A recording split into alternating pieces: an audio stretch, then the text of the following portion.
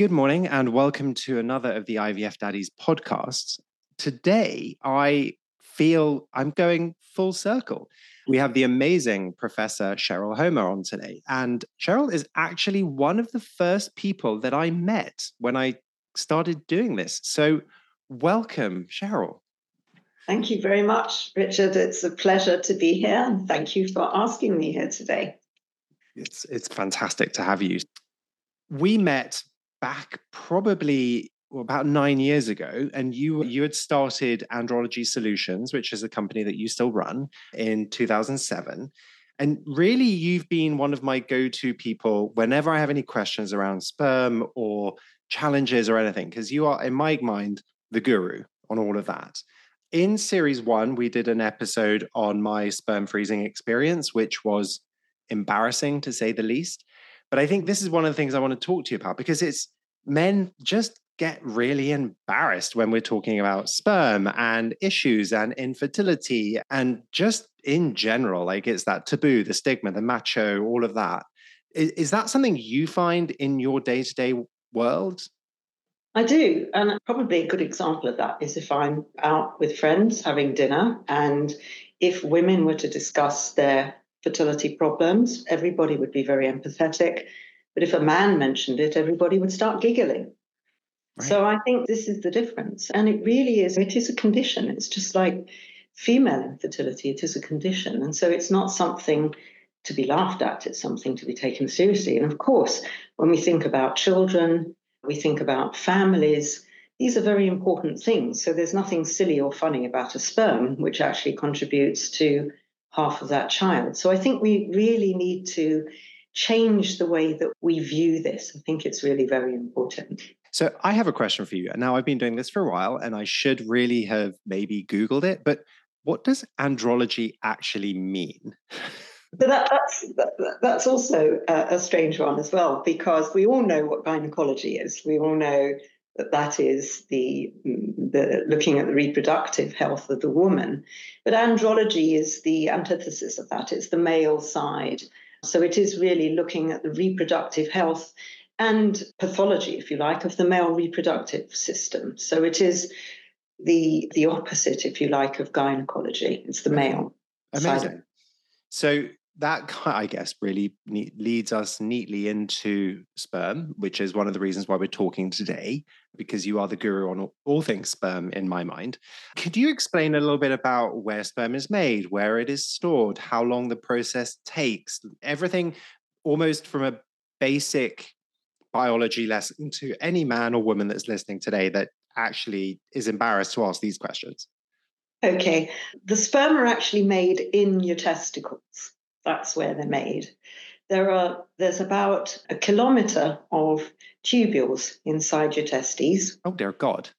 And you make about 1,000 sperm a second, if you're normally fertile, in those little tubules in the testes. But that's the factory. That's where they're made.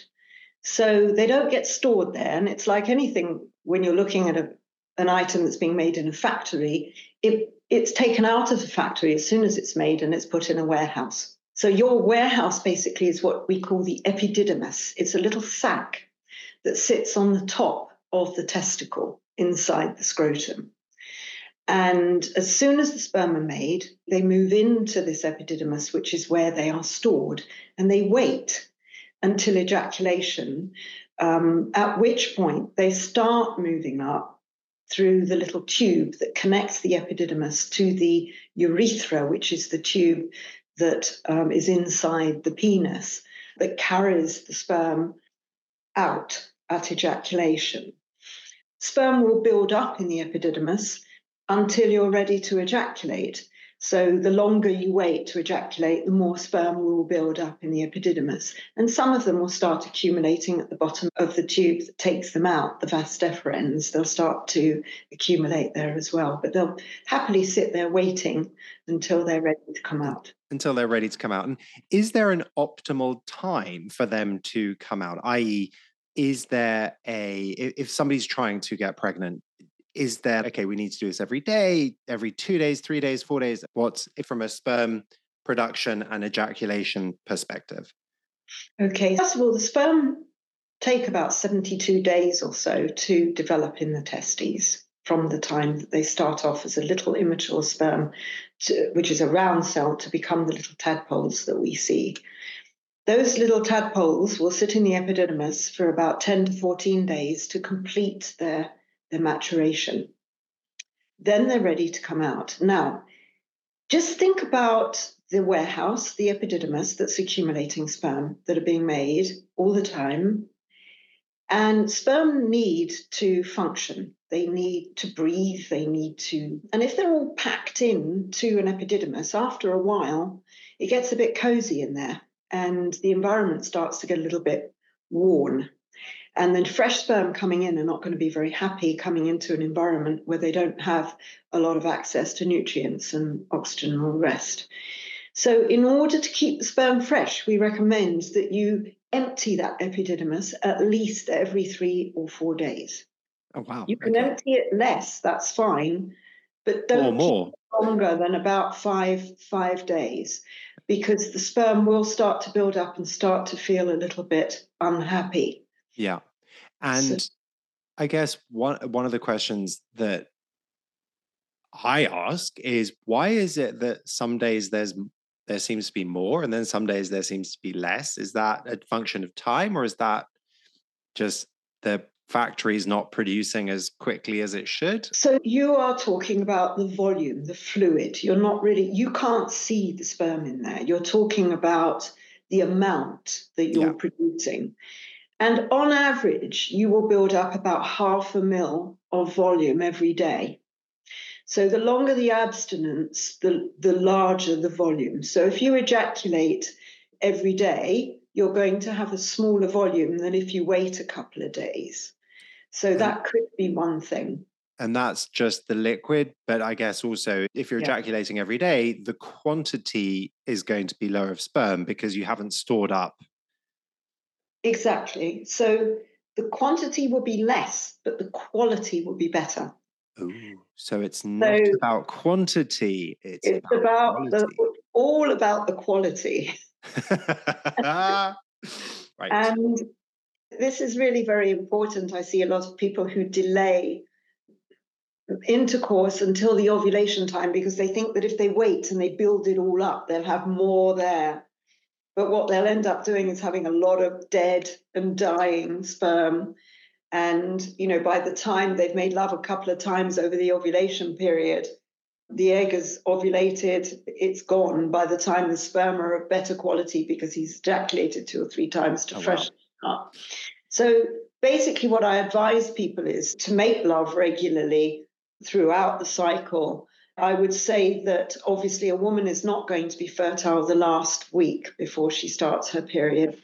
She's not going to be very likely to be fertile when she starts her period and for that week. But all that time in between, you should actually be trying to ejaculate, have intercourse, should I say, every 2 to 3 days. Yeah. And then outside of that window, when your partner's not likely to be fertile and you don't want to have intercourse necessarily, you must ejaculate every 3 to 4 days to keep it fresh. So keep it fresh, you want the new swimmers swimming properly every 2 to 3 days. Okay, that's good. If you have intercourse every day or a couple of times a day, it's not going to improve things more than if you wait every other day. It's not going to make a difference. It's not going to harm you by any means. The more sex you have, the better. But and Professor Sheryl Homa has now been quoted to say, the more sex you have, the better. Right.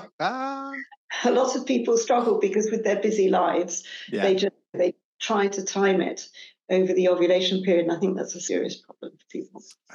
I never even thought about that. So then I think we're touching upon something that I'm very interested in, which is what makes good versus bad sperm. We know that if you're storing it up too much in the warehouse, it's getting crowded, it's not a great environment.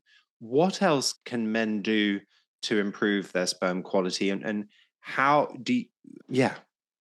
what can they do? So I think it's very important to understand that there are many factors that can affect your sperm. And the most important thing is that if there is a problem with your sperm, you need to be investigated to make sure there's not an underlying pathology, that it's not a condition there that is causing your poor sperm parameters, because most of the time there is an underlying condition. So how can somebody go about testing for that? So this is the problem, because there aren't many people who are out there who can test. So we know there's thousands of gynecologists out there, but it's very difficult to find an andrologist who is a urologist who has a special interest in male infertility, which is an andrologist, a uroandrologist.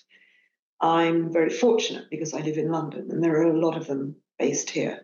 There are others based around the country, but you have to look and see. And unfortunately, a lot of the urologists who specialize in andrology are doing penile enlargements. They're not doing male infertility. Oh my God, so they're doing plastic surgery over actually looking at infertility. Mm-hmm. Huh. So you need to be careful. But these are the people who are going to examine you for an underlying condition. And it will invariably involve, just like the women, hormone testing. It will involve testicular ultrasound scans. It will involve a physical exam. It may involve some genetic screening as well.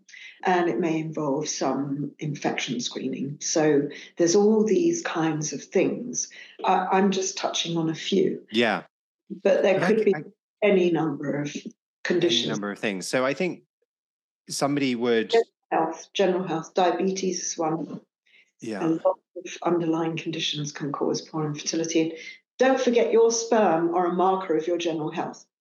So if your sperm is poor, it could be there's an underlying health condition, and that's why you must go to your doctor and get yourself checked out at the very least to make sure that there isn't an underlying condition. So how is someone going to know if their sperm is poor? They just come and do a sperm test first? A sperm test, yeah. Yeah. And does that have to be done with an andrologist? Because I know I've seen something, I think in Boots, the chemist, where you can go and do a sperm test. Does that work? Because there's this embarrassment factor of, I need to go to a clinic, I need to go into a room, ejaculate in a cup. And it's just like men, we feel weird doing that. Of course. And of course, you want to try and do something at home. I don't think there's any harm in doing something at home, but what you have to understand is that the reliability of those tests is virtually zero. Oh. There was a paper published recently by our professional organization that significantly warned against these things because none of them are actually reliably tested in terms of the accuracy of the results. And to be fair to them, they do say on the instructions that this is just a guideline. It's not an accurate result. Crikey. I think it's a much better idea for you to go to your GP and be referred to a proper andrology laboratory to have your test done. There are standards that these laboratories should meet. They are international standards. And in the UK, the labs are accredited against what we call UCAS, and you can check to see if the labs are accredited. Those are the best, the Rolls-Royce standard tests that you will get. Plenty of NHS laboratories are UCAS accredited. Very few of the fertility clinics actually have UCAS accreditation, so you're much better off going to your GP and getting it done through the NHS. Wow, that is interesting, because one of the things that we're doing a lot about is trying to empower women to go and be tested for their fertility, so they know, for example, whether or not they've got enough eggs, should they look at egg freezing or not. And this is one of the other things then really what we should be doing is empowering men to say, do you know what? Maybe I'm trying for a baby, maybe I have been and it's not working, or I just want to know, where do I stand? Is that something that can be done? You can go to your doctor and say, hey, I want to see where my sperm is. To be fair to the NHS, will only offer tests if you have a symptom of a problem. A symptom of a problem of infertility is if you have been trying to conceive for 12 months without a conception. If you have been trying for 12 months, you haven't conceived, then you have every right to go to your GP and ask for a test. There's private laboratories that will test as well. But yeah, there's a cost involved, right? Exactly. Mm. Wow. Okay. So that's really interesting. And then I guess, we've touched upon it, infertility. The definition of infertility is you've been trying for a year with no success. So in that instance, I guess the quickest, easiest, almost the variable to remove, the quickest and easiest, is for the man to go and get tested, right? It's not always the women. Yes. And I think that's the thing, is I think men don't like going to the doctors in general. And a lot of things that I've found when I speak to the patients is they suddenly tell me all sorts of things that could be affecting their fertility. And I say, why have you never gone to your doctor? And they say, oh, because I'm getting older and I just expect it. And actually, they just don't want to go to the doctor. So I think it's a general malaise amongst the men. I can assure you, as a woman, the most unpleasant thing is to go and have an investigation by a gynecologist. Yeah. It is the pits. And I think this is just something that, I'm sorry, guys, you just have to put up with, because you have to produce a sample near to the laboratory as possible. They are clinical environments, I'm afraid. And I think, without being too mean, you just have to get your heads around it, because there's no way of doing it properly in any other sort of environment. But other than that, I hope that when you go and do these things, that the people who meet and greet you and show you the rooms are pleasant enough, and I think you deserve that. Yeah, I always remember my experience was very pleasant, but it was just, I felt embarrassed. I walked in and it was almost like all eyes were on me. We know what you're doing in that room. I was That's just like, terrible. oh, and then as you say, every woman I know who goes to their gynecologist, it's not pleasant every single time. And realistically, what am I doing? Ejaculating. I'm like, Exactly. okay.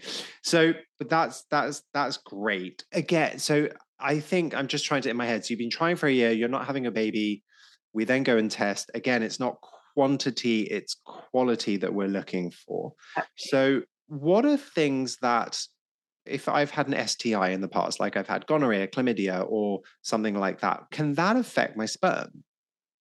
It can, because if the bacteria gets into your tubules where the sperm are made, it can block those tubules up, just like chlamydia blocks fallopian tubes in women.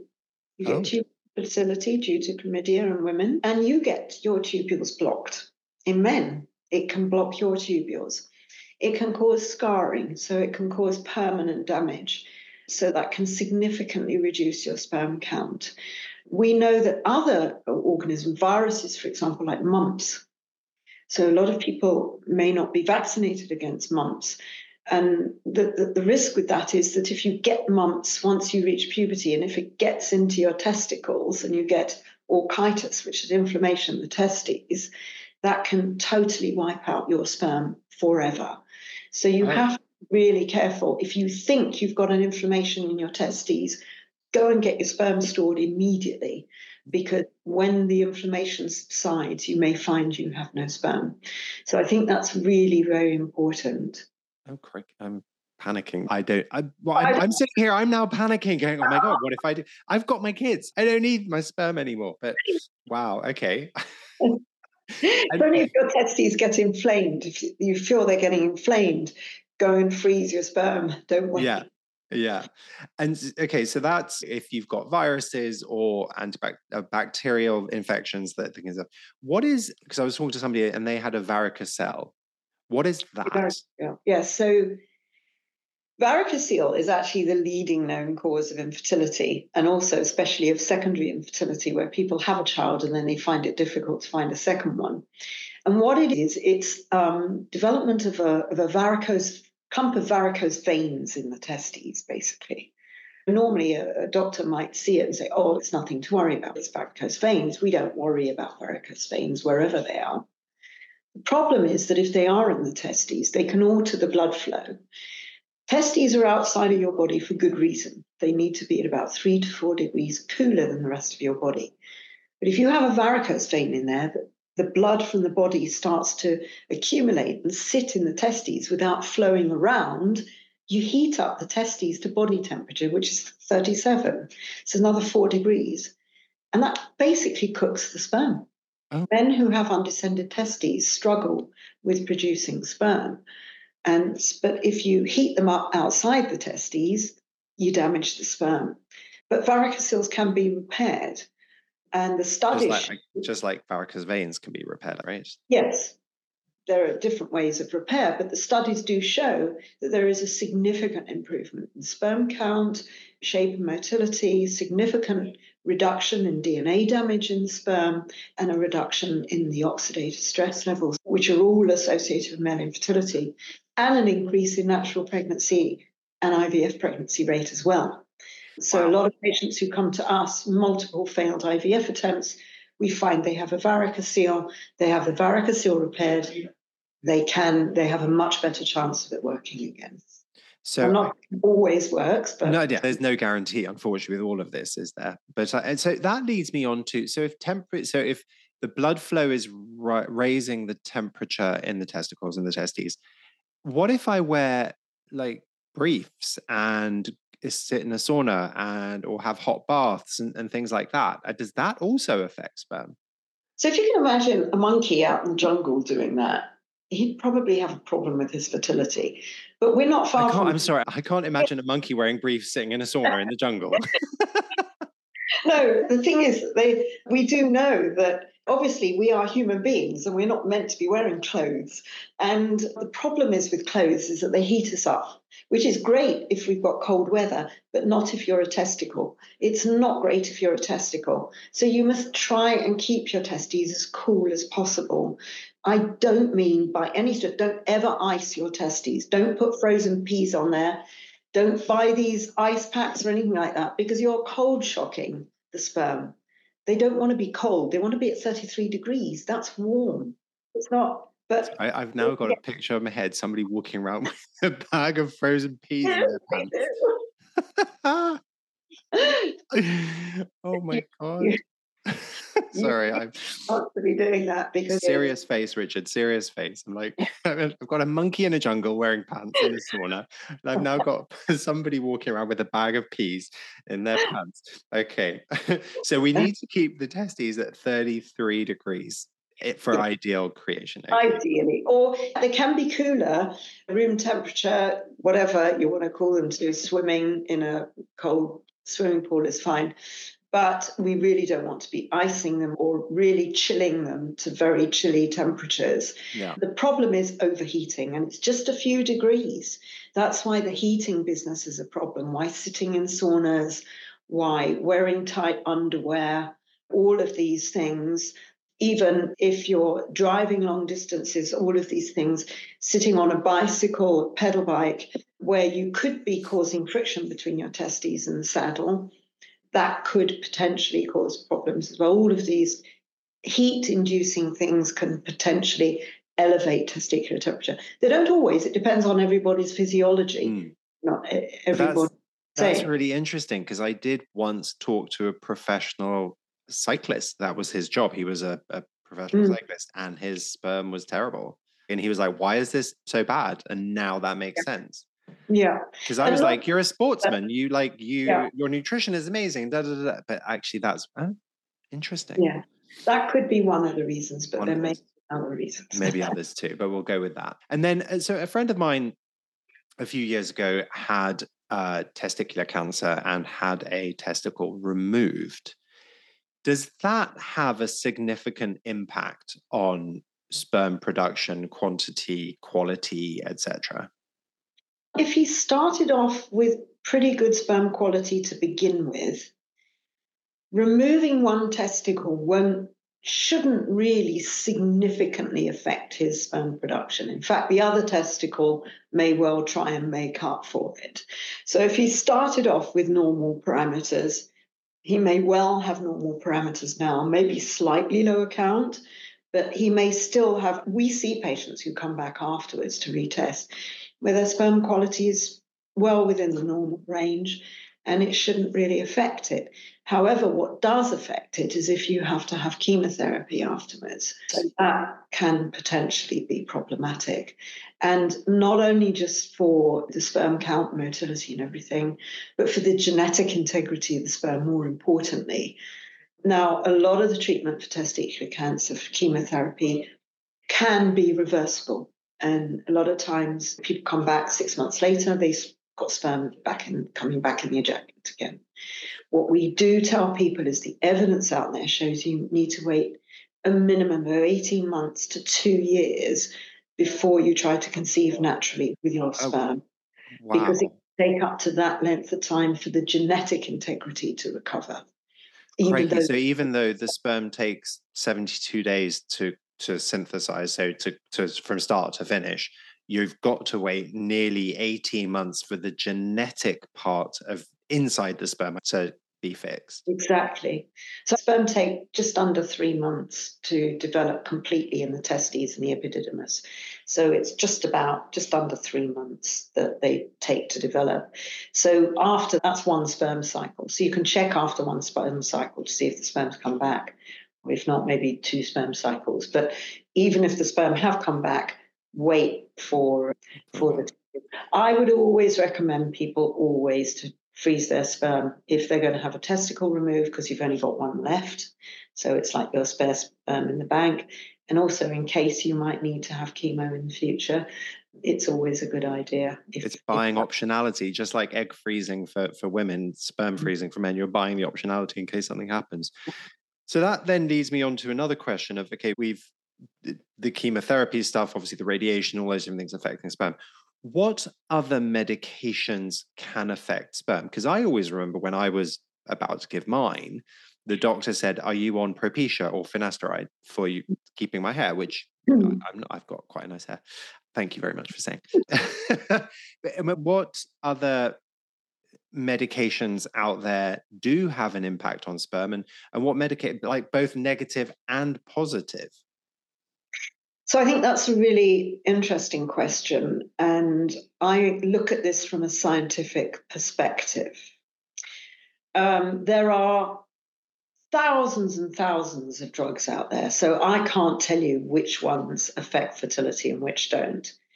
We know that things like SSRI inhibitors, antidepressants, a lot of recreational drugs, and some antibiotics can have an effect on your fertility. And also we mentioned chemotherapeutic drugs as well.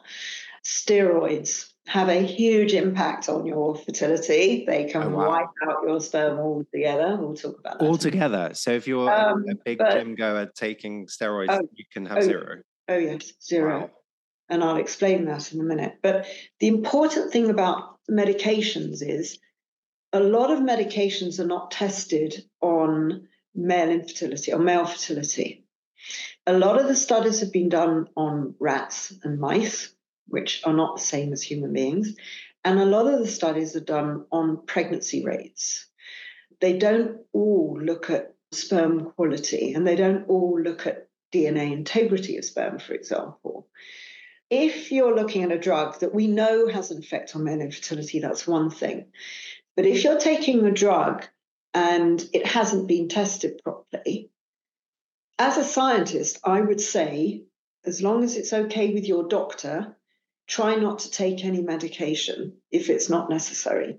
Do not be buying things over the counter at Boots just because you've got, I don't know, whatever skin condition or something, because we don't know what effect that might have on sperm. Interesting. Some clinicians will respond and say, there's no evidence to show it has an effect, so it's fine, take it. Yeah. As a scientist, I would say if the studies haven't been done, there's a possibility. It's almost like we don't know the secondary impact. It's like you're taking it for A, but it could affect it. We just don't know because they haven't tested for it. Exactly. Huh. And I've seen, which I think is a good thing, a rise in people taking PrEP, obviously the HIV drug to stop contracting HIV, or in theory, 99% effectiveness. Have there been any studies on PrEP and sperm as yet? I don't know.